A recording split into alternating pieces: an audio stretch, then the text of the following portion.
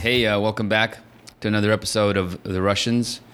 I'm your host, Yash Levine, and my co-host, Evgenia, is sitting across from me. Why do you have a last name and I don't? Oh, sorry, yeah, Evgenia Kovda. I'm sorry, it's an equal opportunity workplace here. Equal opportunity unemployed. No, equal opportunity unemployment. Unemployment, yeah. Unemployer, because they have to be the equal opportunity employer. Right. Unemployer for over here, yeah. Anyway, yeah. So say hello. Yes, hello. This is kind of a milestone episode, because this is probably going to be the last episode they're going to be doing from our LA apartment, the one that we've spent the whole pandemic in. Pretty much. Yeah, our dining room studio. Yeah, I mean, so basically we were, I don't know, people probably remember that we were fighting this eviction from our landlord who wanted to evict us in the middle of the pandemic, and we kind of scored a minor victory against them. We were able to at least postpone our move out date, so we got to be out of the house by midnight. July 31st. Yeah, but we're going to be out like a few days before. But it doesn't matter. Anyway, so this is going to be the last episode that we do from here. We had some fun times here. It's pretty interesting. We had our daughter here, which is, a pretty... we survived the pandemic, or at least the first wave of the pandemic. We'll see what happens later. We had our daughter here, Eurasia. Some good memories here. We fought a greedy landlord and sort of won a bit, had a minor victory. I wouldn't call it like a victory. It was not a huge victory, but it was a minor victory. Minor financial victory. At least. Yeah. Yeah, and actually we see this landlord now daily. Oh yeah, he's throwing away our trash. Yeah, it's really fun. He comes by on his tiny Mini Cooper, somehow very shiny, as if he washes it every day. And he's this man in his 70s, pretty tall and scrawny. Yeah. And he's somehow now very concerned about the quality of the lawn. Yes. Because it's a really shitty lawn, right? Well, because the thing is that there's an apartment that people moved out in a different apartment in the building, and so he's trying to rent it, and every time he wants to rent an apartment, he tries to pretty up the facade. Yeah. He gives a very, very superficial paint job to cover up all the cracks in the building and the plaster that's sort of falling apart because there's water leakage in the roof and all this stuff. Yeah. He does a very poor job. And then he tries to, and then so he's always promising that he's going to fix the lawn, and everyone's pissed at him that it's a shitty, totally the shittiest lawn on the block. It's has not the on most the block, maybe in the entire street for I don't know, a few miles. It's true. He's the worst lawn in the neighborhood, and he is always promising new tenants. Oh yeah, I'm fixing it as soon as you move in. I'm going to fix it, and he never does. And so he's wants to make sure that everything looks nice and presentable for tenants that are going to be potentially moving in. And so we're starting to pack up all our stuff and are putting out onto the street stuff that we don't need for people to pick up. And he's when we actually caught him, he's actually throwing some of that stuff in the trash because he doesn't want it to be outside and for prospective tenants to see, probably, or something like that. And it's actually kind of an asshole move, because what if someone needs that and he drags it himself to the trash? So we're watching our landlord drag our crappy belongings to the trash. Oh, and by the way, how crappy he is, because we're clearly not just bad mouthing him. The downstairs neighbors of ours who moved fairly recently into already an expensive unit that was sort of redone as if have nails sticking out of the floor. Right? Yeah, exactly. They're cutting their feet on the wooden floor that's it's basically the nails are coming out of it. Yeah, I mean he's just this. Speaking of immigrants, we're going to get into immigrants later on in this episode. But speaking of immigrants, and the American dream, this guy is clearly from an immigrant family. I'm not sure if he moved here. But he's he's pretty old, so I don't know. I don't know when he came over. I think he's an Armenian. He comes from an Armenian immigrant community. He speaks Armenian. He has an Armenian last name. This is we live in a very Armenian-heavy neighborhood between Little Armenia and Glendale. So it's the people to our left. The building is owned by an Armenian old lady who is taking care of her lawn all the time and personally. It's a good lawn. Yeah, she takes care of it every day. And then the building to our right is owned by Armenians and is an apartment building, and it's the tenants are all Armenians, and they're kind of more recent immigrants, so they came from the Soviet Union. So I speak Russian to them sometimes. But doesn't seem like he came from the Soviet Union. He's probably like from an older wave of Armenian immigration. If I'm, I would guess that he's probably part of the Armenian wave of immigration that left after the Armenian genocide. Yeah, and then spread around. I mean, the Armenians went all over the place. Some of them went to Iran, others went to Lebanon. And so I'm sure, and eventually some of them made their way to LA and to Glendale. And so, but anyway, so here's like this, we're just living this very immigrant heavy community, with our immigrant landlord, who should have solidarity with us immigrants, because we're all immigrants here. Immigrants welcome. Yes, immigrants welcome. Immigrants trying to make a go at it, and trying to reach the American dream. And meanwhile, this asshole has, basically evicted us as soon as he found out that Evgenia was pregnant. He like initiated eviction proceedings the very next day. And in the middle of a fucking pandemic. Yeah, and now he's walking around, rubbing his hands together, thinking about how he's going to be able to charge, probably, maybe 30% more for the apartment once we move out. Yeah, it's a rent-controlled apartment, and so he's going to make, he's going to be able to make an extra $1,000 a month. In fact, I want to, like, at some point, I don't know, once we move out and it's all done, I don't know, I don't mind, like, dragging his name into this, because he's extremely anti, like, almost like, not all landlords probably hate homeless community, but not all landlords are very active in the like fighting them, basically. Yes. So he's like an activist landlord, which is a particularly evil kind. Really, so what's really kind of disgusting is once he started trying to evict us, I was like, who the fuck is this guy? So I started looking into his past, and like, one of the first things that comes up is like the guy led this very shady effort, basically an opaque nonprofit that was set up by what I can only just imagine are sort of real estate interests in this neighborhood in Los Feliz, who are trying to suing the city in an attempt to block the construction of a homeless shelter they were planning to maybe like a mile away from us. In this really kind of crappy part of the neighborhood right by the freeway, like that no one fucking uses. It's everyone just drives by it. There's nothing there. And he was the face of it. So there's this opaque group that was set up to funnel money to fight this lawsuit against the city, and he was the only guy who was publicly associated with it, and so he was the guy who was, quoted by the LA Times and interviewed by the LA Times about it. So he's a real dick who doesn't mind being kind of the face of this evil effort to block a homeless shelter from being built in the neighborhood. Anyway, he's a total... we should talk about him later, because we went through a kind of interesting and a funny and a somewhat comic, absurd process, because we did go to eviction court in the middle of the pandemic. We had an amazing lawyer that basically made our landlord's lawyer scared. Yeah. And like immediately making concessions. Yes. That's what happened, basically. It's not like us. And the lawyers that were on the other side were from a law firm. Its URL is evict123.com. They're the biggest evictors in like LA County, I think. Processing like thousands. They have like thousands of cases active at any given time. They're an eviction mill essentially. Anyway, but we'll talk about that later. I think once we get this process over and behind us, because it was an interesting. We had a good immigrant to immigrant experience. Now when it's all over, it's fine. But it was very hectic and scary. Definitely, like when I first heard of it, I was like, we need to get out of this country. Yeah. I was like, we're moving to Italy, or I don't know, just like run. Anywhere. Macedonia. I don't know. Away anywhere from America. Yeah. Yeah. No, it was. We can laugh at it now, but it was weird. Stressful. You were in the middle of a pandemic. We're basically struggling to make ends meet. We just found out you're pregnant, which is fucking freaky. We don't know what's gonna happen to the kid. Like what the hell is going on? And then suddenly this asshole, he just said, just for no reason whatsoever,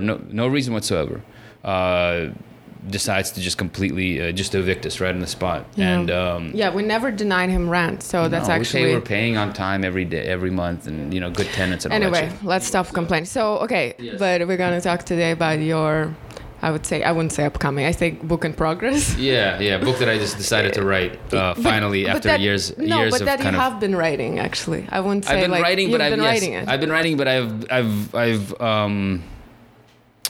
I've kind of wouldn't admit it to myself. You like it's almost like I was in denial. In denial of writing it. Yeah, exactly. I mean, it's so because I've been kind of interested in. I mean, I don't know. I don't even know where we start with this, because it's Well, let's. I know you wrote about it briefly, but it's a different medium. So you want to say what it's? I mean, more or less, you know what it's going to be called. Yeah. All right. Well, I mean, it's called. Okay, so the book, I'm calling it. The title is "The Soviet Jew: A Weaponized Immigrant's Tale," and the book is. I think it's going to have like a couple of different things going on. I mean, part of it is going to be. I'm going to try to tell us sort of the personal story of being an immigrant from the Soviet Union and about my family's immigration process and sort of why it happened and sort of our personal story and kind of but then also that's sort of the one track, and the other track is going to be the sort of the political or the historical aspect of our immigration, which is, you know, what were the forces that were arraigned, you know, in America. Why were we such privileged immigrants? Why was the entire American establishment geared to rescuing us from communism and from the Soviet Union? What was that about? So the details of that process, and sort of course, also the kind of the Zionist aspect of it, the Israeli aspect of it. I really like the, sorry to interrupt you, that I think it was in one of your posts. I liked it. You called your group of immigrants the IT victim. The IT victims, yeah. I mean, it's really, I mean, I know it almost sounds very cynical, but it really like describes what it was. I mean, I think, you know, one of the things that surprised me, like looking back at the history of our immigration, because most Soviet Jews, you know, they come here, they kind of know that there was like agitation happening in America for them, you know, but if they're not, people aren't really political, first of all, especially when they come here at first, and they're just trying to make a living and all this stuff. So, and they're like, you know, so the immigrant sort of American awareness of America or American culture and American politics begins the moment you arrive. You know, that's like the beginning of the history of this country. So it's like, so they don't really know, you know, kind of what was going on in the 70s and the 80s before.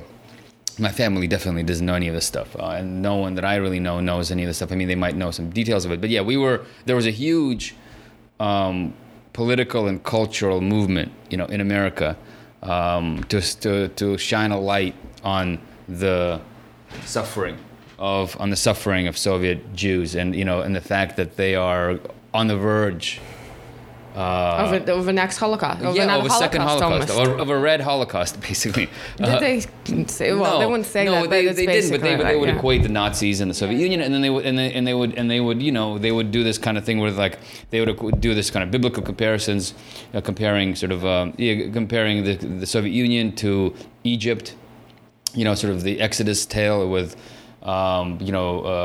the Jewish people being enslaved and they're not, you know, being kept in bondage, right? And that like they're trying to like affect. They're basically, I guess they saw themselves in the role of God, you know, trying to affect Exodus, trying to affect the Soviet Union into letting my people go, you know. I don't know who Moses is in this. Who is Moses? Maybe like Ronald Reagan. I don't know.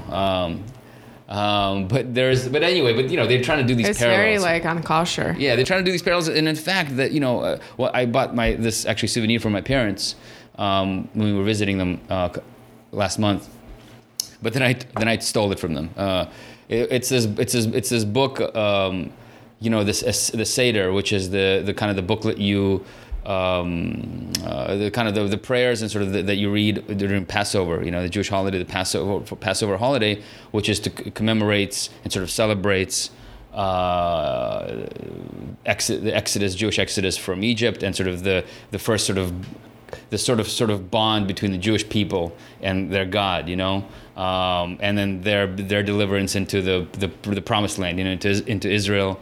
And the sort of the wandering in the desert, so it's like they're the vanquishing of the foe, right? And so, you know, all this thing you kind of go through the motions. I kind of like the holiday. It's a very militaristic, very bloodlust kind of holiday, and it's very. I feel like it's very honest. You know, it doesn't try to do this. One thing I do like about Judaism in general is that it's kind of an honest religion. It doesn't try to do the whole like, oh, we're so kind, while doing genocide. But Reform does. Reform does that. It's true, but it's like exactly. It's like they're trying to like make themselves like more like Christians or something. The Bible, the Old Testament, you know, is like brutal. It is just full of genocide. It's like the thing that happens. You know, God tells you to genocide someone, you genocide them. That's God's will. You're a good person. And also, good and bad is kind of interesting. Basically, if God is with you, you're good. Whatever you do is like a godly deed, whatever. Yeah. And even if it's genocide. Yes. So, I mean, they don't really have the Christian kind of ideas of morality. So, and the Jews who pretend that they do, it's bullshit. It's not true. Which is actually much more in line with the real world. It's like, if you are powerful, you can do whatever the hell you want. If power was with you, whatever you do is moral. And so you're only immoral if you lose and if you're weak, basically. And so that's the Bible. And so I kind of like that. The Passover, when you do sit down and do the whole Seder and the whole dinner with the family, and like the kids are there and you're supposed to teach them about this stuff. It's kind of cool. But so what they did is you kind of usually, people have like their little prayer books that they have at the table with them. And so in the 70s and 80s, they did these special editions where they replaced the Jews of Egypt with the Jews of the Soviet Union. And so you're like celebrating sort of the Jewish escape from bondage, in Egypt, while weaving in the idea that like there are still people in bondage and we need to free them, just like we did, back in whatever, how many thousands of years ago. Is that booklet far away? Because I remember one was really something. Yeah, the book isn't far away. I got it. Yeah, I mean, what you were talking about is you like so there's the 10 plagues, right? The 10 plagues, the original 10 plagues that when the Pharaoh, when Moses went to the Pharaoh and said, hey man, my God over here says you got to let the Jews go. You got to let my people go. And the Pharaoh's like, fuck you and your God, go fuck off. Tell the slaves to shut up. Moses is like, I warned you, I'm not saying this, it's the God saying this. So the God, to convince the Egyptians of his power, his or her power, their power. Unleash these 10 plagues, right? So they unleash blood, frogs, lice, beasts, pestilence, boils, hail, locusts, darkness, and then the ultimate one is the slaying of the firstborn child. That's bad. I think the firstborn male, probably, because why are you saying that? Well, just because I don't think they really cared about the women back then, I feel like I have a firstborn. We have a firstborn. Yeah, it's funny. It's like this. They didn't have the whole like gender sort of like. I don't think you could pick your gender back then. So if you're born with So it was a rigid time, a different time. So those are the 10 plagues. And so the booklet, this sort of special the special they call the Freedom Haggadah. It's the booklet for. The Haggadah is, I guess, the booklet for, if I'm not mistaken, this. I'm such a serious Jew that I know all my terms. I think the Haggadah is the actual like booklet that you sort of read from, or like the prayer booklet that you read from for the Seder of Passover Seder. I didn't even know what Shema was until Anya told me. Gotcha. And so this special thing they kind of did. So they do the 10 plague business, right? And then they they added stuff to commemorate the Soviet Union and the Jews. And so there's one that particularly stands out. Yes. So basically, they're also doing this kind of voodoo thing, on saying like just like Egypt got like the 10 plagues, we think that the Soviet Union needs to be sort of impacted or like cursed by these other plagues that we think it's going to be cursed, and it's being cursed like by it. And those curses are the following: international respect, they're going to lose it. Creative talent, you're going to suffer creative. Artistic gifts, you're going to lose. Scientific genius, you're going to lose. Technological acumen, you're going to lose. Technological acumen, who comes up with this stuff? What the fuck is a technological acumen? These are the things. They mean like Soviets won't be able to make tanks? Yeah, go to the moon or something, or like go to orbit. So basically, they're saying that these are the original ones are blood, frogs, lice, beasts are much better than artistic gifts, scientific genius. It's kind of weak, right? But in the end, they turn out to be true, right? Because that's why I wanted you to read this, because that's fucking curse that came true. Like once the Soviet Union collapsed, they did lose. I don't know. You can read it again, but like definitely they lost a lot of that. Look at this. It's saying, forsaking the opportunity for repentance, the Soviets also suffer modern plagues. We spill drops of wine on our plates, for in the persecution of Jews, the Soviet Union suffers the loss of international respect, creative talent, artistic gifts, scientific genius, technological acumen. It's true. It's true. It's true. I mean, no, a lot of people either laughed the brain drain, or without the brain drain was definitely true. Still actually is well. And then what else? And a lot of things just collapsed. It's not about leaving really. So the plagues came true. It's kind of creepy actually, isn't it? Everything went dead for a while. I would say even now not really recovered. Yeah. So you know what's interesting. So when you do the Seder, when you do these, when you recount the 10 plagues. I mean, at least the ones that I've been to, the dinners that I've been to, you recount the 10 plagues, you know, that the Egyptians suffered, and for every plague, you got to dip your finger into wine, signifying blood, right? And like dot your plate with it. That's how I did it. How weird is that? Wait, and it was at the Reform place? It's a Reform. I mean, we did it at, so in the first place that I went to, the first dinner like that I went to was with these actually Jewish family.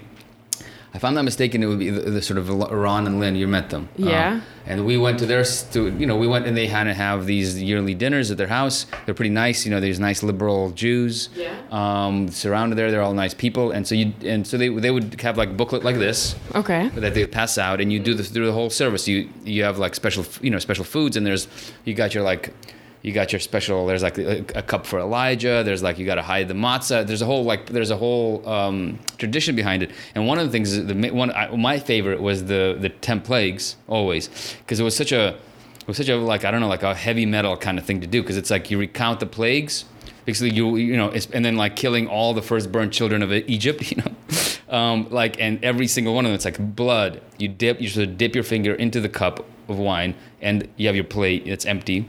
And you dot the outer rim of the plate with, like a drop of blood. And you go, the first one is like, the rivers turn to blood, right? The Nile turns to blood. You dip it, you make a little drop of blood. Then the frogs came down. That's the thing. You kind of recount, this is what we did, this is what our God did to them. Do you think there's any segregation that actually does it with their own blood rather than the wine? Well, maybe, I don't know. I mean, I don't know. It's a good question. Maybe, I mean, that'd be pretty cool. I mean, it would be more hardcore. Or maybe, what if you find an Egyptian, you bring them, and you use their blood to do it?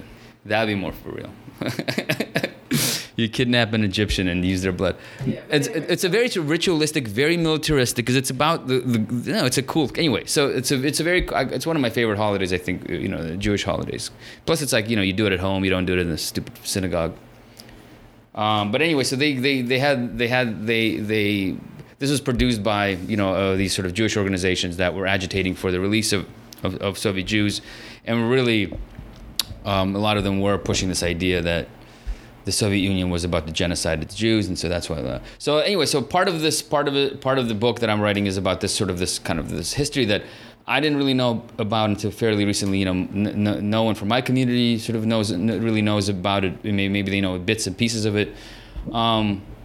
So there's the sort of the historical aspect of it, but then there's the other kind of aspect of it, which is I don't know, it's not going to be a huge part of the book, I think, but I want to get to it at some point, which is that I mean, it's just weird, like as I wrote in my sort of my introduction that I've been kind of working on and posting over the last couple of weeks. I mean,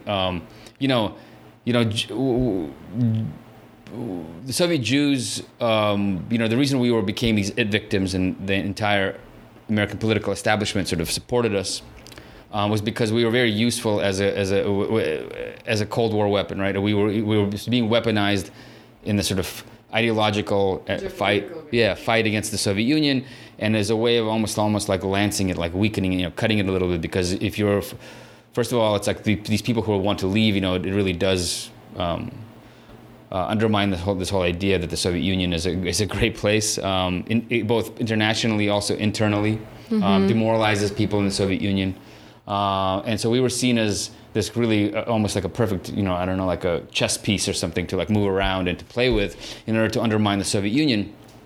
But of course, the Soviet Union no longer exists, and so our usefulness isn't as great as it used to be so but what's interesting is that as immigrants as immigrants who were saved from communism, we continue to be very useful. I mean, we're paraded around as these examples of that the American system is the only great system in the world. It's the only correct system in the world, and that if you try to impose other kinds of political systems, right, other kinds of economic systems, or tinker with capitalism or change capitalism in any way. Road to serfdom. You get road to serfdom, and you basically get the Soviet Union. And we're like the trophies. We're like the trophies. We're like brought back from some kind of like savage land, to tell as a warning tale, right, to Americans and to the American political systems. Like, look at these people. We rescued them. Look how grateful they are. They know what it was like, on that road to serfdom. They had like, they were there in this country that wanted to be good for people, that wanted to do this ideology that wanted to create equality and all these things, nice sounding ideas. But what happens when you put it into practice? Totalitarianism, evil, genocide. Look at them, and look how they're running away from there. And then so they've lived that experience, and so they know better than anyone. Learn based on their example. Exactly. Don't make this mistake. Exactly. It's like you as Americans have it too good. You're too soft. You like lived in this, this prosperous society that's free, blah blah blah, and like you don't know. So you're gonna make that mistake. Thinking that you can make it better. You won't. It's actually like, and I'm not laughing at it at all, because that's the group kind of group thing. I don't know. Your dad would repeat that or something like about, like if he hears something like, oh, if I'm reading Marx or something about Marx, he's like, oh, that. Like another like idealistic Jew idiot. Yeah. I mean, I'm not repeating verbatim, but pretty. Yeah. No, I mean, look, it's not just my dad. It's every Jew. It's every Jew. It's pretty much every Soviet Jew. I mean, there's like obviously not. You can't say everyone, but like the majority of Soviet Jews. Some of my closest friends from San Francisco, the ones that I grew up with, the ones that were kids when they came over here, they'll say that, I mean, it's not a controversial thing to say. No, it's not. And in fact, like, I mean, even people who are not even Jewish, but who are in Russia right now will say the same thing, right? Yeah, well, in Russia, for sure, but they're even like, I mean, from what I've heard, some people just purely don't even say, oh, it's idealistic do-gooders who failed. It's more like, oh, those evil people pretending to be do-gooders while just wanting to take power. Yes. And that's all there is to that. Gotcha. So there's that's another aspect to it. There are other aspects. So anyway, there's like all this. No, I would say this one is not even that bad sounding. The one that's like, oh, they tried. But they also, like, you can make it say like they tried, but human nature is not fit for that. Yes, human nature, but also it's like they were able to dupe people with these slogans, right? Yeah. And like, so people wanted that, okay, yes, but then look at them, these horrible people came to power and just used these slogans as a way of seizing control. So that's sort of the default position, and I think it's not just Soviet Jews. It's pretty much most immigrants, especially, but it's particularly from like countries that had a socialist system or some kind of communist system in place, are used like that, and will basically say the exact same thing. And so, from my perspective, it's like there's like a total schizophrenia, which is that like if I adopt that framework, it's like I can't really criticize. You can't criticize America, you can't be critical of anything in this country, really, and so but it's like, so how do you deal with it, as someone who kind of grew up here and sort of sees all the various problems in the society that are pretty fundamental, not just like in terms of over the last 30 years that we've been here, it's actually this month it's 31 years since we came to America.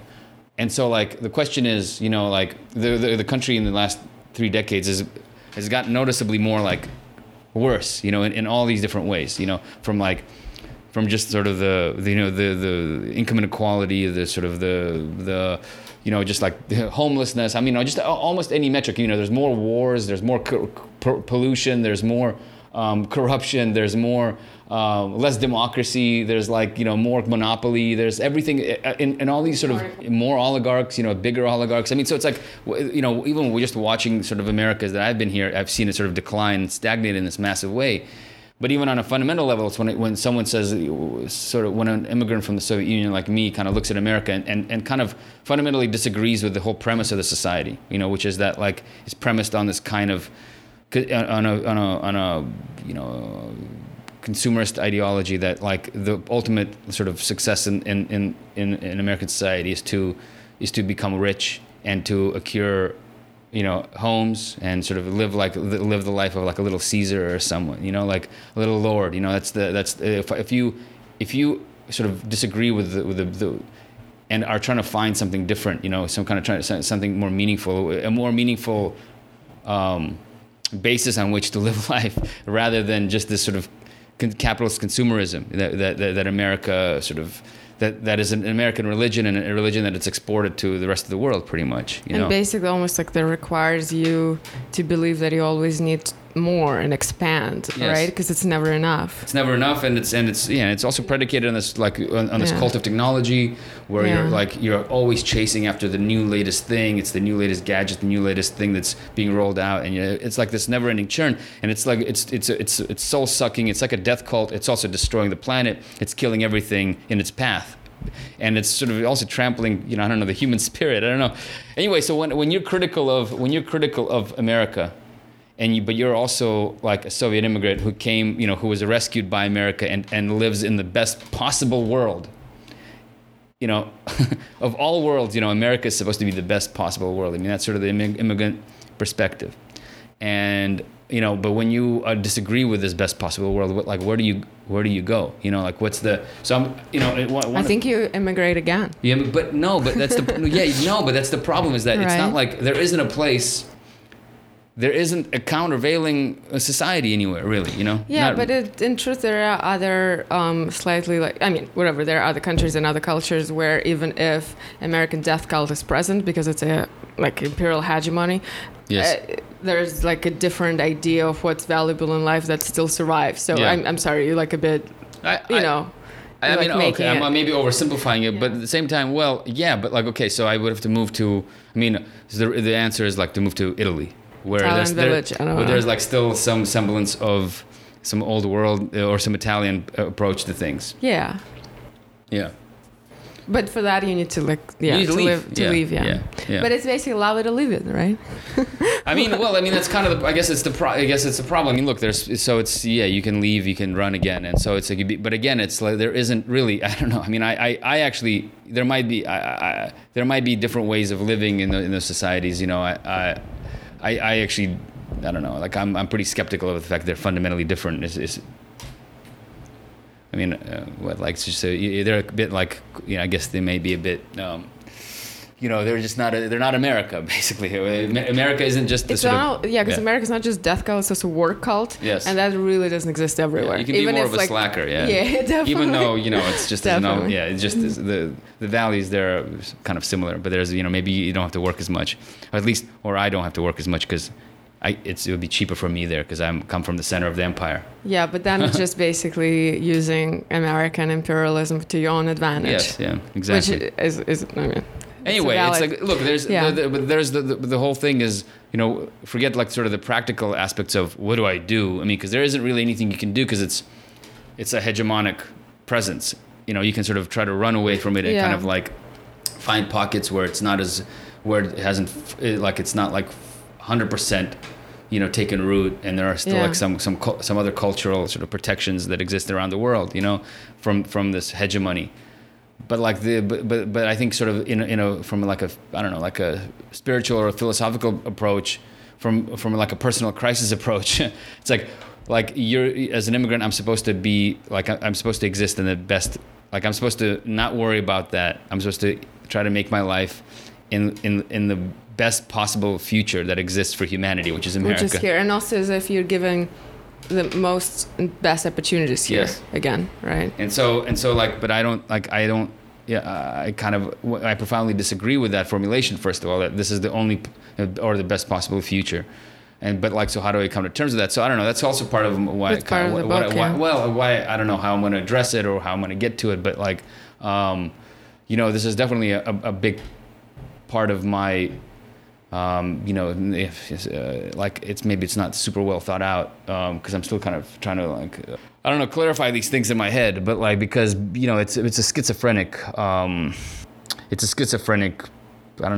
situation to be in, kind of having to think about that and having to kind of work through it, I guess. So anyway, there's a bunch of motivating things. Yeah.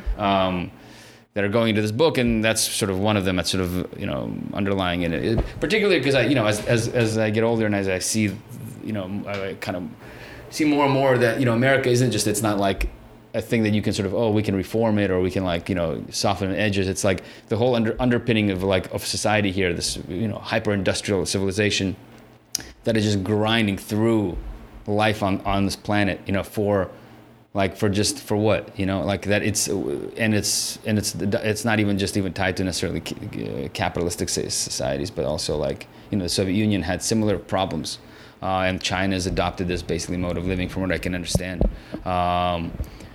To provide certain lifestyle, which is weird for still a minority, like, still. Well, right? Yeah, exactly. But I don't know. But I actually, one of the things that, whatever, I'm interested in you writing this book, obviously, I'm looking forward. But I wonder if you can briefly talk about what even made you,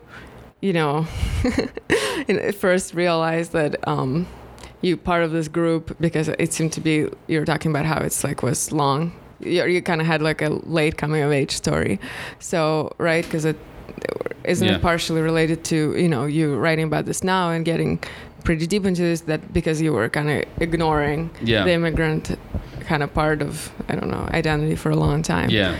Which I don't know, people can ignore forever. It doesn't even matter for the majority of people. But I guess if for thinkers, writers, it's a bit different, because you have to kind of come to terms with it. Right? Or the people that I've seen, the kind of, I'll say, I don't know, the immigrants that I've seen kind of deal in the most standard ways. They adopt all the standard sort of narratives. They'll be like, we were rescued, America is the best country on earth, blah, blah, blah, blah. So if you look at any of the sort of the Russian immigrants, Masha Gessen, Masha Gessen, or, Julia Yoffe, just, the top sort of, let's say, journalists, I'll just compare myself to them because we're sort of in the same profession. They have the standard sort of imperial narrative, which is completely conforming to the narrative that America has about them, and sort of reflecting that same narrative back in America and reaffirming that America is the greatest country on earth. And so I was always I guess this was not a thing that I was I never thought that way, I guess, or I never,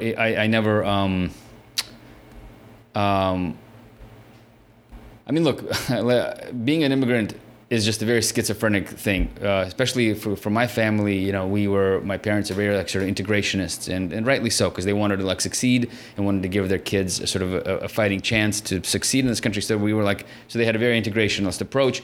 We never really held on to the sort of our the culture of the homeland, the Soviet Union. They ran away from that place. They don't like that place, so they sort of jettisoned it completely, and so. So I always knew that I was, came from somewhere else. And I grew up with also all these immigrants in San Francisco until I went to college. Basically, I was in this insular immigrant community. So I knew I was an immigrant, you know what I mean? It wasn't I was... Yeah, I know, it wasn't a secret, but you told me that once you were an adult, you thought you were an American. Well, because it's it's not, I didn't think it was, I just, what is an American, Yeah, that's the question, because Americans, I grew up in San Francisco where it's a very immigrant-heavy city, especially back then, where it wasn't the super tech, it wasn't the super corporate professional thing, but it was, a lot of new immigrants lived there. In my neighborhood in the Richmond district, my school was, probably minority, American, quote unquote, people who were born in this country. There was a lot of black kids there. They were probably the most American out of them. There were some white kids, and there was a lot of immigrants. There was a lot of Russians. There were a lot of people from the Philippines. There were a lot of Vietnamese people. I got into fights with some of them. There's we had ethnic sort of fights with Vietnamese. It was really, so my high school, for instance, was very, very, so to I me, see what you mean. What is American? What is American? So diverse. Yeah. So it's I always, but I know what you mean. It's so I didn't really, but I do again, in order to really understand, I think the reason a lot of people, I've heard from now a lot of different people have realized that really start to come to terms with their immigrant identity in a more holistic way later in life. Later in life, because you need to have a command of some facts and to have some maturity, and also to have a bit of an expansive understanding of sort of history and politics and so yeah. So I had this, it's a schizophrenic nature. I had these two sides to myself, basically, which is that I had the immigrant side, and then I had and especially in like the professional realm, I guess. But you know, just to add to that, as an like, I'm like, I guess, an insider, outsider.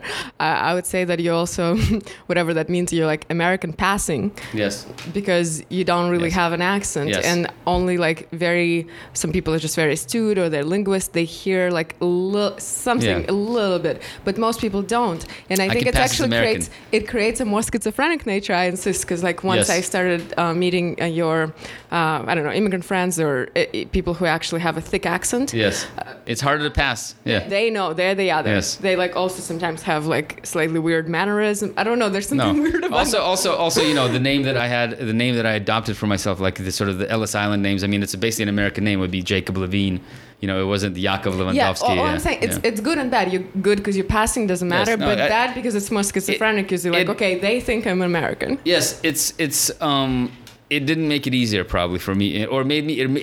What it did is it allowed me to sort of postpone the sort of the kind of the need to deal with like the different sides of my identity, because like I could hide one, and especially like in the professional side, like, you know, when I became a journalist, I like, you know, I kind of, you know, I had no other, like, I kind of adopted an American view on things because I didn't know what else kind of view to adopt, you know, on the world. Because like, I'm like, I didn't go to, there's no Soviet view on America. It's just the American view on America, right? I mean, there's a Soviet immigrant view on America. It's sort of, the Soviet immigrant view on America is like the most cliched American patriotic view on America. Even more patriotic, as they say, правее только стенка. Yeah, so exactly. It's like the converts, you know. It's like the when you're converted to a faith, you're more faithful than everyone else. And so like the immigrants are the most faithful, you know, American patriots, you know, believe in capitalism, all this stuff, and grateful and you know. Anyway, so for me. So there was when I became a journalist and I'm like looking critically or whatever, trying to look at America as it exists. Like there is no Soviet immigrant view on America. It's like the only view of Soviet America is like America is great, America is wonderful. And I guess the only thing, like, because I know you were familiar with it, you even like met the guy. Like Lemanov had a kind of a bit more interesting, but even actually now rereading him like a few years ago or like last year, not really. But he's not really. But he doesn't count because he came a fully formed individual to America. He not came a kid. as a full-on adult, you know, with like his own views on life and so, you know, which is a huge difference than, and he was, you know, and he was not like, and he was a kind of a lifelong like rebel basically against whatever. But even that, he actually wasn't that, whatever, it's a different topic. We might talk about it one day. But now rereading his It's Me, Eddie, he's not very perceptive about America. He's probably very perceptive about the immigrant ordeal here, because he was actually hanging out with Bohemian immigrants, with like different writer wannabes from Russia, Soviet Union, different like semi like Russian community literati in New York. It's very specific. Yes. So, and what he did write about America and the poor people in America, it's actually very racist and not very perceptive. Yeah. Remember? It's pretty good, conservative in a way. Yeah. Very conservative, actually not really particularly. No, exactly. Impressive. He never really went into America. Like he was hanging out only in like in the Bohemian Soviet immigrant ghetto. Yeah, like the dissident Soviet immigrant ghetto. Which is an interesting ghetto. It's interesting to read about them. They're actually a bit more, you know, they're not necessarily integrationist. A lot of them are losers, and they're kind of interesting. They're interesting stuff. No, exactly. There. I mean, and I didn't have that. Like there's like a couple of different communities that I dealt with, you know, so immigrant communities that I dealt with in America. One was just sort of like the most kind of a basic immigrant community, which is like the kids that I grew up with in school, in the neighborhood, which are like, you know, from some of them are, you know, have like more, I guess, from slightly more educated families, but they're usually like pretty, you know, like working class to like Soviet middle class, you know, very standard families, you know, very like it's all about, you know, there's nothing interesting going on there. And then then kind of the more the intelligentsia that I came into contact with was at Berkeley, and they were just a lot more they're like, you know, came from, you know, families that had, you know, like whatever, you know, PhDs or whatever, college education, you know, and they were a bit more, I don't know, like interested in culture, right? I get interested in culture, but they went to college and they got professions, rather than, the kids that I grew up with didn't go to college and kind of are like, have all these kind of have weird paths through life. They like start businesses. They do have these kind of weird scams that they're running, some of them, but like, then the sort of the intelligentsia that I met, was more about like they became computer programmers, or they became attorneys, or they became, they went and they got their MBAs and went up through some corporate ladder and are doing well for themselves. So it's like there was never even like any kind of brush with any bohemian community. Do you know what I'm saying? Like not even Lomanov's experience. That would have been pretty cool. But like that, so there was none of that. So like I just had sort of the most basic kind of immigrant experience. Some of them less educated, some of them more educated. But they're pretty much exactly the same. And also maybe lost too, right? Yeah. Yeah. So lost? Like it's not like they had a very clear view of what the immigrant thing is. Like they're just more culture. Yeah, they had the most basic stuff. And so I don't know. Like as an immigrant, it's like you kind of really to try to like figure shit out for yourself. It takes time and it takes maturity and it takes years. If you ever do it, even if you ever, because I feel like outside of, I don't know, whatever you call it, like creative fields, humanities, like sometimes you never have to. No. And also if you settle comfortably with another immigrant or go full on American, like settle into the American life with an American, I feel like you never have to. Yeah, no, exactly. And then it becomes like almost just some kind of, I feel like an ethnic flair. Like, a lot of people, as you say, what is an American? People in American immigrants, and they frequently have like a grandma who is, I don't know, Indian or Russian or this or that, and then they have like a bit of a funny accent, and that's what the only thing that remains. Kind of, they're like a bit, I don't know, funny. Yeah, like you to cook, how to cook some interesting dishes. Oh, that's the food you might. And you have some stories from the old country about how terrible it was or something, Yeah, I think it's fairly it's fairly similar across. Yeah, America is very accepting of this. Accepting of the food a lot. Food and it likes sort of like it likes some kind of like victim narrative of like you ran away from someplace. It's sort of like America loves that stuff because it just confirms how great America is, how and like how like blessed Americans are for having grown up here and not out there without struggle. And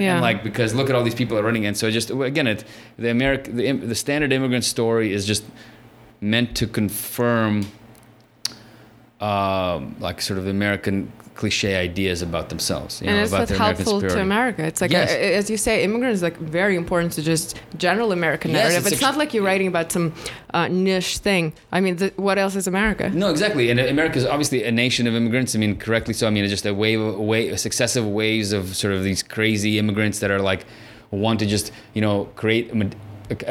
Live better, basically. No, create a better future for their children. And create a better future for themselves, basically escaping some kind of like something, from the old world, some kind of thing, and they're dreaming of land and a house and then maybe back in the day it was a farm, definitely, and like their own farm. And meanwhile, it's this sort of industrial bulldozer that's just bulldozing everything in its path, and genociding everyone and everything that's lived here before, and sort of creating this new society. And so, and then it's of course has this image of itself, and America. So the constant influx of victims from around the world, and it's really how important. It's very important, and also how you pointed it out, and then when you look around, it's so true. It's like also predicated on those like waves like keep coming, yes, and also the first once the immigrants come first, they don't mind being somewhat like exploited, yes, work wise and and then they grow out of it, yes, and then the next wave comes, yes, and that's what you told me when you look at the how the history of bodega owners changed. Yes. Or the motels, it would be like there was a lot of like Vietnamese owned liquor stores, and they sort of and then someone like who is now I don't know actually who knows more like Middle Eastern, I guess. Yes. You notice the switch. Yes. Like it used to be Korean and then not Korean anymore. Korean now more the professional class. I know I'm simplifying, but there are definitely these waves. Yes, of and course. that's what keeps it working. No, and can you imagine what kind of crisis America would have if suddenly people stopped wanting to come here? It would be like because it's like it's almost this country's predicated on it wanting to attract, that it's this attraction, this magnet for other people. So imagine if people are like, fuck it, we're not coming, this place sucks. America, I wonder, that would be a pretty interesting thing. Maybe it'll happen sometime in the future. You know, also what's interesting, I mean, it's sort of tangent to the issue. Like, sort of this waves of immigrants do come, and obviously not all of them succeed, but a lot of them do, and they kind of like integrate into like, I guess, middle class or whatever it means, lower middle class American life. Yes. But somehow Black African Americans who are actually off this land for generations do not integrate. Yes. And that's like the or most they're not like allowed to come up. Not allowed to come up. It's how you talk about it. And it's super interesting. I don't know if that's the correct explanation of the thing, but it's really kind of bizarre. And that creates actually, I feel like in the immigrant communities, what it creates is it creates like more racism because they know they struggled and look where they are now. Yeah, it means that there's something wrong with Black people that they can't like come up like that. So that's a super common immigrant thing. It's not just Soviet immigrants. It's like no, not Soviet, just any immigrant. But basically all immigrants look down on Black people because they they have no solidarity with them. It's like, what are you doing? Like, you've been here for generations. Why are you taking welfare? Yeah, while you're on welfare, it's because you're lazy. It must be something wrong with you genetically. That kind of stuff. So so there's and so it is interesting because it kind of shows you there's like these structural things that are in America that clearly like structurally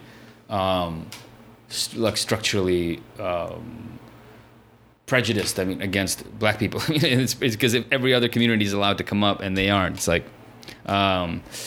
it's really fucked up. And so, but that's another part of like being an immigrant in America and actually trying to look at America as it is rather than looking at it from this totally, fogged up extremist, almost, a perspective of a new convert,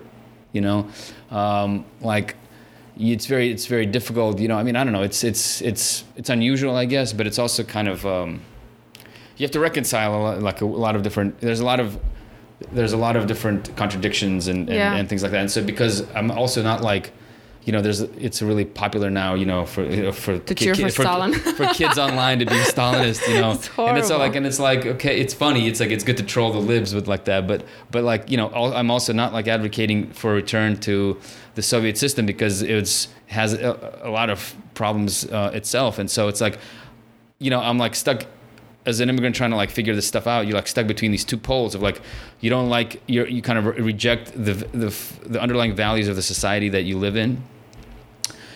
And you kind of reject a lot of the values, a lot of the things about the society you came from, right? And so where the hell do you what But I do you feel have? it's the only right way, Yes. and I think I probably brought it up before. And it's so rare among any immigrants in general, and Soviet immigrants specifically. And I told you, like, this artist I kind of like. They're obviously old and probably not relevant anymore.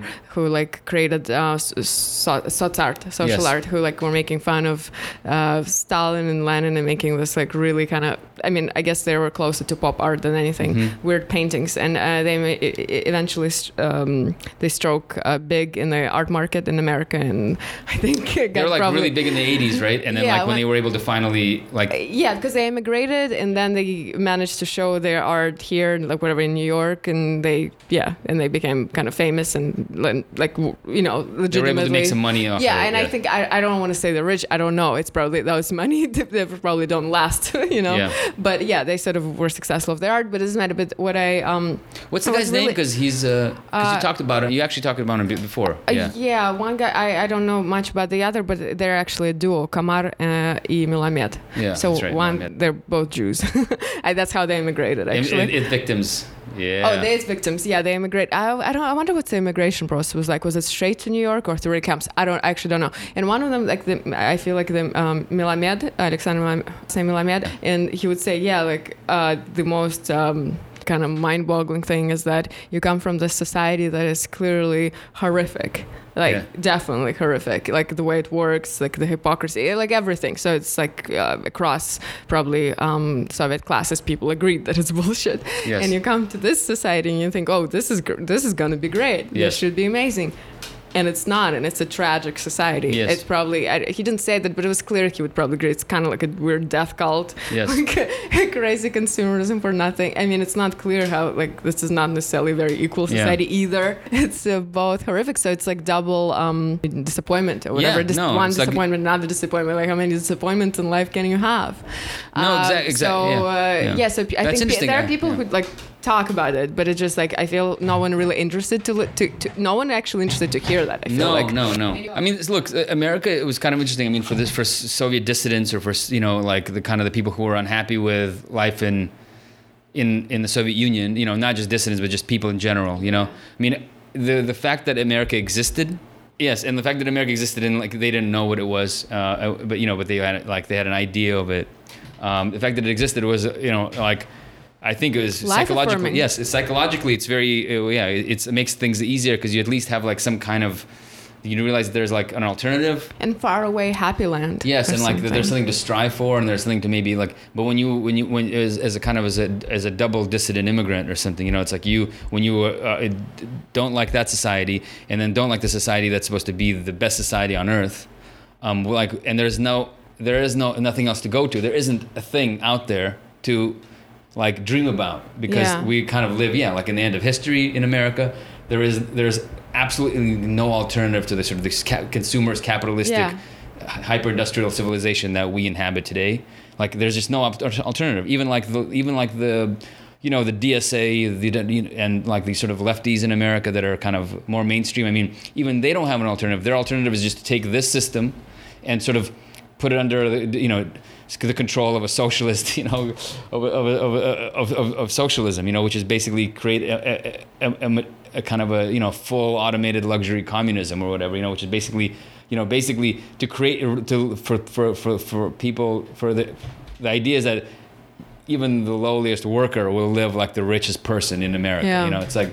But that just only affirms the values of the society. That this is the ultimate thing to live for is material possessions and isn't it wealth. Like the common saying, whatever, it's pretty banal. The ideology here works because a majority of people like look at themselves and feel like they're like millionaires to be about to become a millionaire, and that's their ideology and that's everything they believe in, and that's why they don't want to necessarily tax millionaires because they're just about to strike big. I mean, simply, I think that kind of feels true.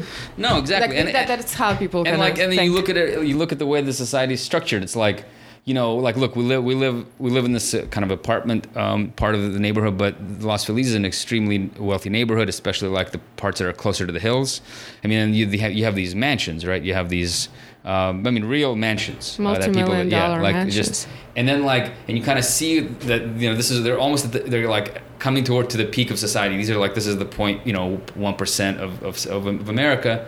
Of the world, meaning. Yes, of the world, and then like as you go out away from the hills and like out into the into sort of the flatlands, into the valley, and then even beyond to places like Victorville, where I lived for a while, and that really radicalized me against America. I think like conclusively. You see like copies of the same mansions, except they get cheaper and cheaper and cheaper and shittier and shittier and shittier. So even like the people who are poor and maybe working like a wage salary at like a construction site, they drive their 2 hours back home to a replica of a mansion that sits up here in the hills, and they have their, they have their 2-car garage, they have their pool large, sometimes a pool, they have their, like laundry room, they have their master bedroom and bathroom, with 2 sinks, with 2 sinks and like a jacuzzi tub and a shower and like a separate walk-in closet, but it's all shittier, it's all smaller, and it's like exists, on the very periphery of civilization. Whereas, the rich people live in the nicer parts of civilization. Yeah. So it's like everybody has like, there's like, it's segmented. The dream is to be a lord in your own little domain. Definitely. and to be the millionaire. And it's sort of, people are sold sort of these replicas like that get shittier and shittier and shittier, depending on what you can afford. Yeah, but what's funny, like when we were once waiting to get medical weed. Oh yeah, exactly. I overheard that. It's not medical. What do you mean? It's just legal here. It's legal now, right? It used to be called medical. Medical marijuana. It's not just marijuana. Yeah. You live in the past, baby. Excuse me. You live in like, I don't even know how many years, a decade, like because we used to have to get doctor's permission. Yeah, anyway, whatever. Yeah. And there was in the parking lot of that facility, there was a guard and guarding that facility. Guarding the weed. Guarding the weed. And he was guarding the weed pickup. So I guess he wouldn't be robbed of a joint or something. He was like, had a gun and everything, yeah. Yeah, like, I mean, it was interesting. I was like grateful, I guess. I thought like no one would steal my joint with that kind of guard. Glendale. Yeah, he was guarding the parking lot, and he was chatting clearly with just the usual customer of that facility, and he was telling him how he is like looking to buy a house and what's his like kind of price range and what he's looking into, and he was clearly talking about exactly what Yasha was saying. Of course, yeah. He was looking into buying kind of clearly in some kind of, as you say, politely periphery of civilization. Out in the desert somewhere. To buy basically a Mac mansion. Yeah. He wanted a Mac mansion with a pool. He wanted a pool. What was important was a pool and that he doesn't have to do any repairs before moving in. Right. He wanted to be all nice. Yes. He's like, if I'm paying the money for it, I want it to be all ready and nice. Yeah. Yeah, I think he was ready to pay something so like $400,000. You have a security guard, living the life of, and dreaming about living the life. No, that's not just dreaming. He can get that. When I lived in Victorville, I had a 3-bedroom house.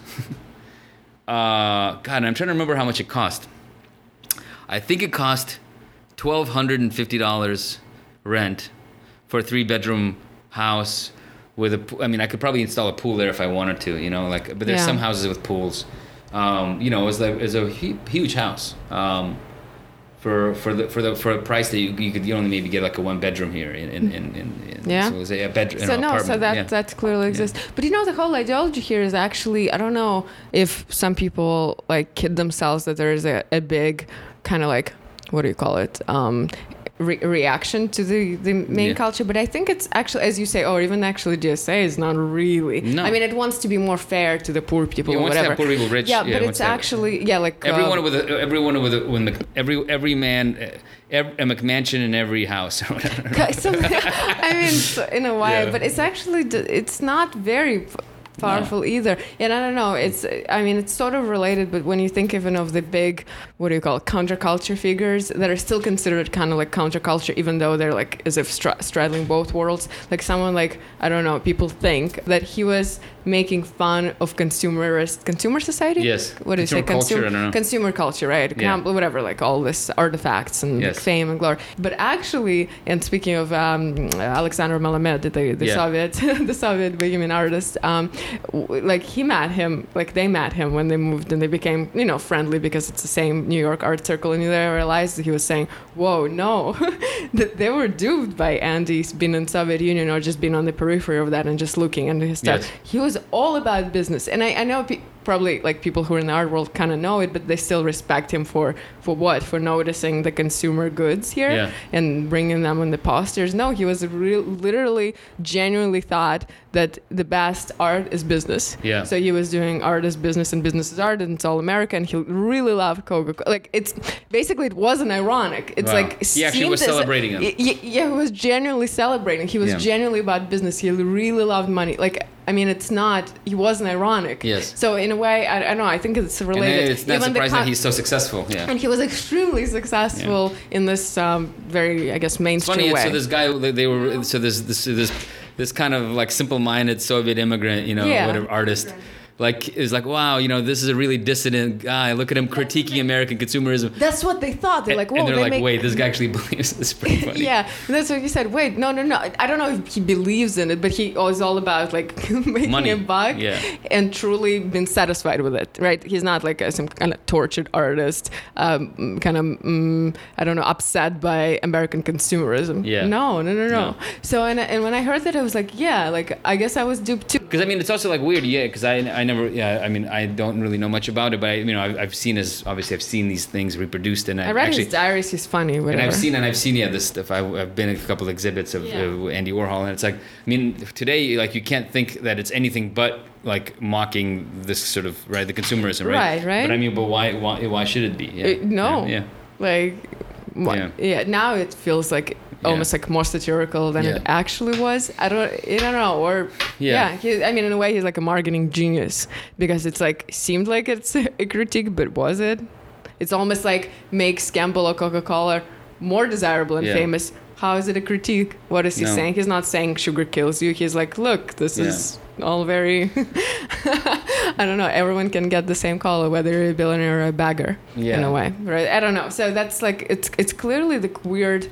America has a weird thing where it's like counter, like it absorbs. It's a totality. It has a totality, like it absorbs whatever dissenting voice that might be truly dissenting, but it absorbs it if it's once it becomes a little bit more successful. I'm not talking about Warhol, even the truly like I don't know dissenting voices. It absorbs them into itself. Still, what are you like as a creative person? What do you actually like? You want recognition, right? And sort of fame, I guess, and like recognition from society, and it's like in America recognition for your smarts, for your creativity, for your talents, and like once you gain like a following or like I don't know an audience or whatever it is, it's like you immediately get wrapped right into the system that you're even critiquing, and it's I mean, it's like there's because I mean I don't know but I don't really know anyone who really I guess the problem is like it isn't just restricted to immigrants or Soviet immigrants. I mean, it's like we kind of reflect an aspect of American culture, because but like in this aspect of American culture is that there is no alternative, like you even like the critique is becomes sort of wrapped into the how amazing this place is. Look, you can criticize this. Like you can talk about alternatives. At least you can criticize it. But in reality, I think the actual people who you don't really find success if you really are. I don't know if you're thinking outside of these structures. If you're trying to be successful outside of these structures, I mean, there isn't really a space for you. If you're not willing to go on.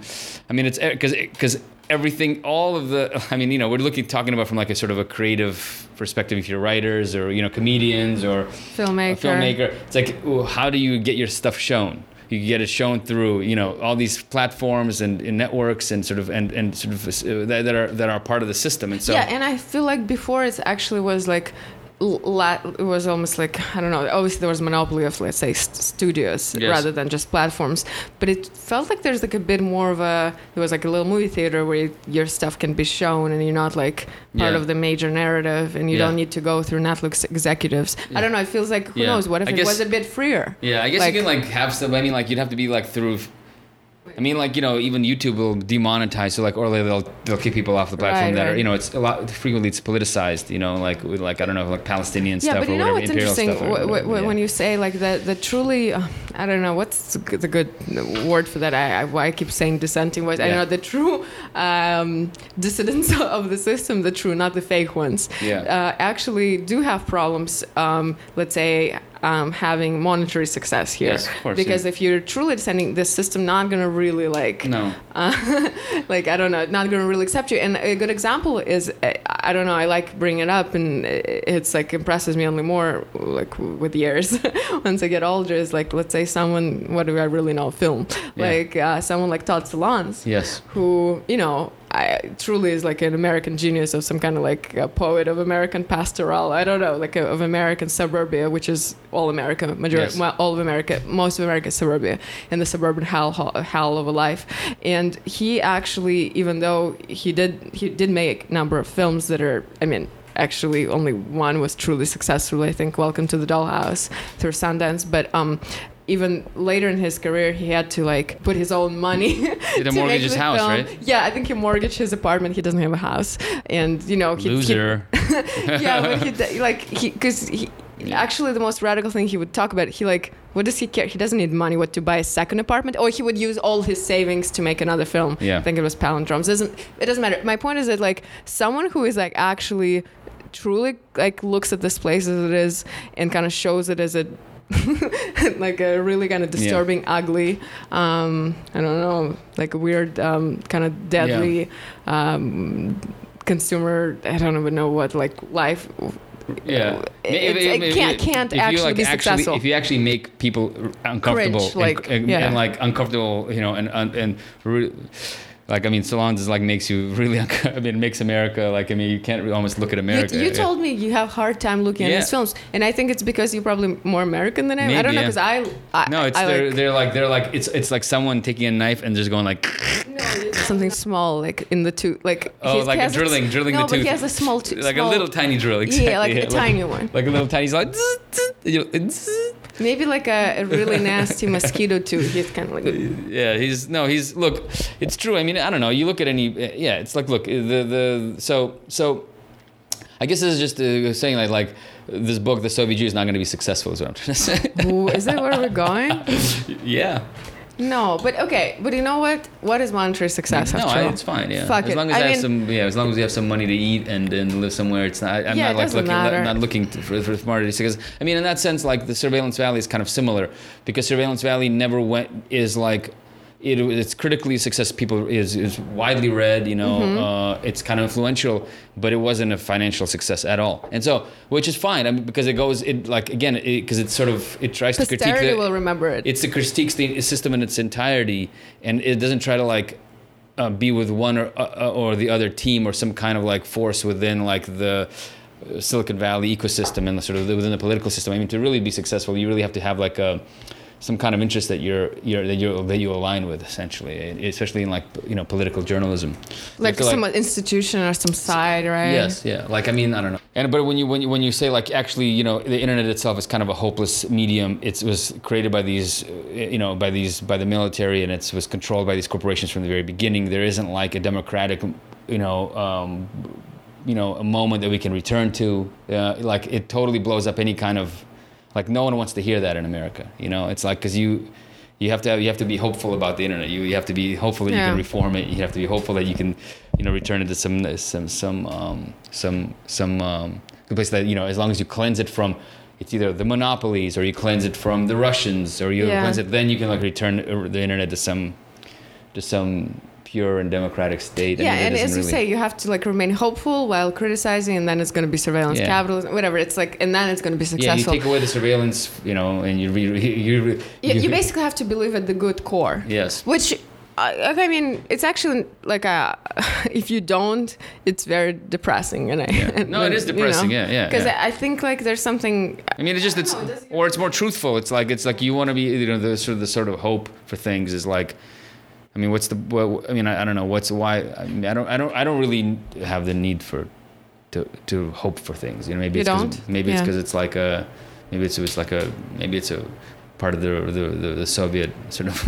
It's actually the Soviet cultural aspect. We don't because actually, or just the Russian kind of Soviet culture, which is that we don't need to like have this fake optimism. But not only Soviet. I think the Russian, there's something there that's not very hopeful. It's hard for me to separate out what's the Soviet, what's Russian, and but yeah. Yeah, and like I learned it recently, and I want to read more about it. So it's like I don't act like I really know deeply what I'm talking about. But I think it's the term of Herbert Marcuse, repressive tolerance. I think he was writing about not necessarily America. It was like from 1960s from a book, but generally the more capitalist societies.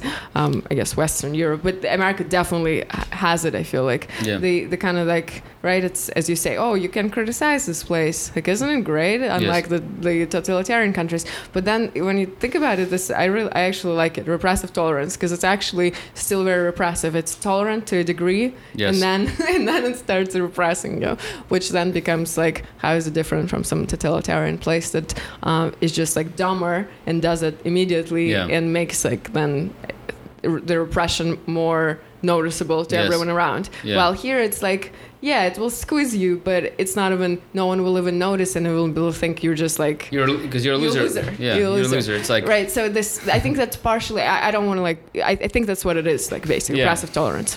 No, and it's like... Not the most noticeable way of repression. Exactly. Smarter way of repression. Much smarter, So I think that's clearly what's happening here, Look, how should we end this? Well, I think it's a worthy book for you to read. Yeah, even though it's a little mushy in my head, but I'm like trying to. I mean, I kind of like this format. It's a new format for me. I've never serialized anything like this. Because books usually take a lot of time to craft and to kind of craft a narrative. But I hope that it kind of will, come out in a more of a in a loose structure. Where it's sort of almost like where I think things through.